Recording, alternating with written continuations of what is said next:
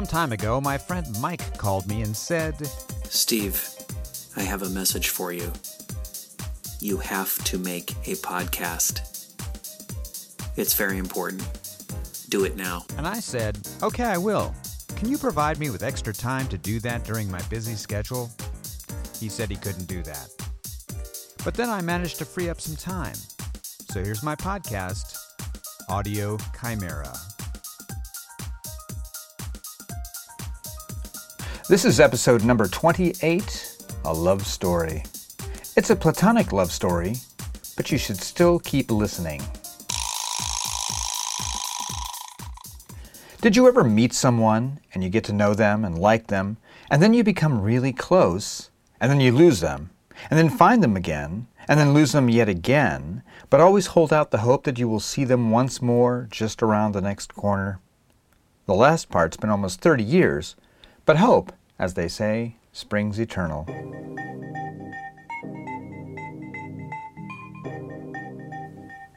I met Maggie my first year at the summer arts camp. She taught pottery and was bunk counselor practically next door to me. At first, we were friendly, as most of the counselors were to each other, but somewhere during the course of the first several weeks, we started hanging out more and more frequently together. Kindred spirits, perhaps, since, as I would later discover, we both had long-distance relationships with someone outside of camp. One of the coolest memories I have of Maggie is that she, another counselor who was a dance instructor, and I decided we should cross the road and visit the area used for housing some of the arts specialists. A group of us had a daiquiri party there one night while someone experimented with all manners of flavors. Strawberry, blackberry, I lost track. There was also a pool, and perhaps it was Maggie who suggested we go skinny dipping. I never had before, but decided, hey, why not? If you've never tried it, you should. But please, in a private pool, don't get crazy and do it at the Y. Just saying. The capper for my evening was climbing out of the pool and Maggie complimenting me with nice legs, all three of them.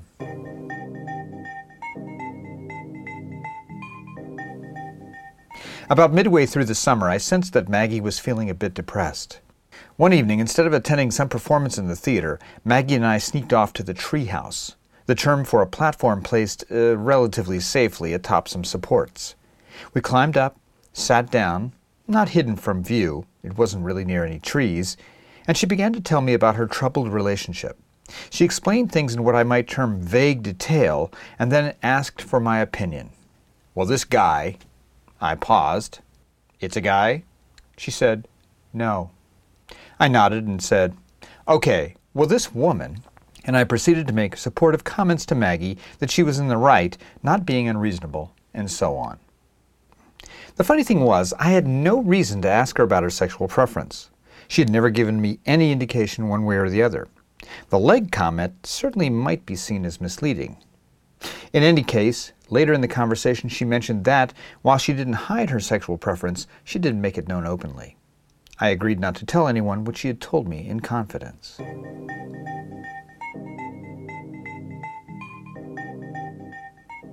But for some reason after that, maybe because we had grown closer as friends during that intimate and revealing conversation, and also because the idea of camp counselors suddenly starting to date was happening around us, we decided to make it look like we were going out, as it was called at camp. On bus trips, we would sit together, my arm around her. We would do off-camp activities together, like canoeing in the lake. We would be seen walking and holding hands. On her birthday, I had one of our co-counselors, who would not only sing at my wedding, but also be present during certainly ghostly possession events, check out episode number 14, serenade her with Rod Stewart's Maggie May early in the morning.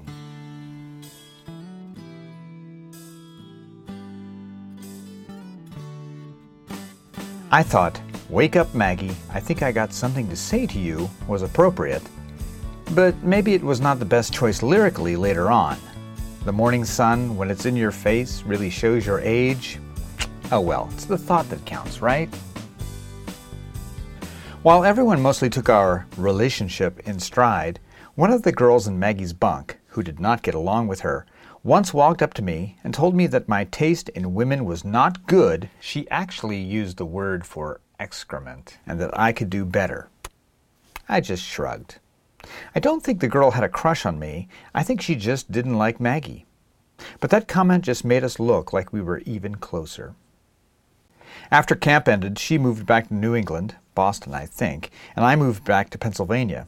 But we continued to write letters to each other. Yes, actual writing, paper letters.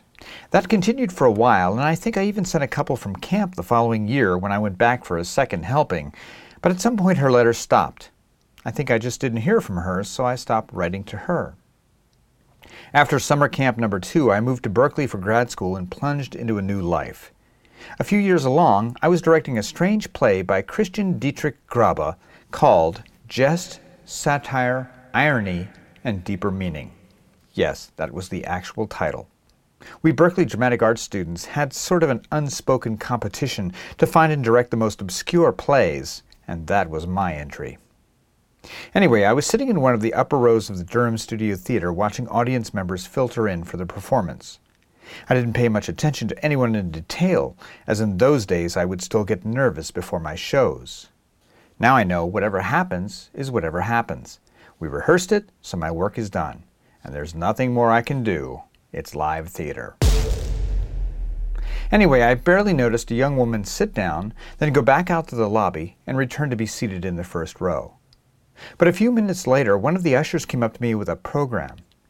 Someone had circled my name and had written next to it, "Do you remember Maggie from the summer camp?" I jumped up and ran down to her. Her friends must have thought I was a madman when I grabbed her in a tight hug. It was so great to see her again. It turns out she had moved to the Bay Area in there somewhere. So close, and yet so far.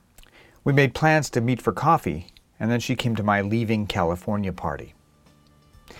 Sadly, our correspondence did not continue beyond that move. But I think of her often. Whenever I hear the Rod Stewart song, or think of canoeing, or of summer camp, and I wonder if she just might step back into my life again at some point. We never know, do we?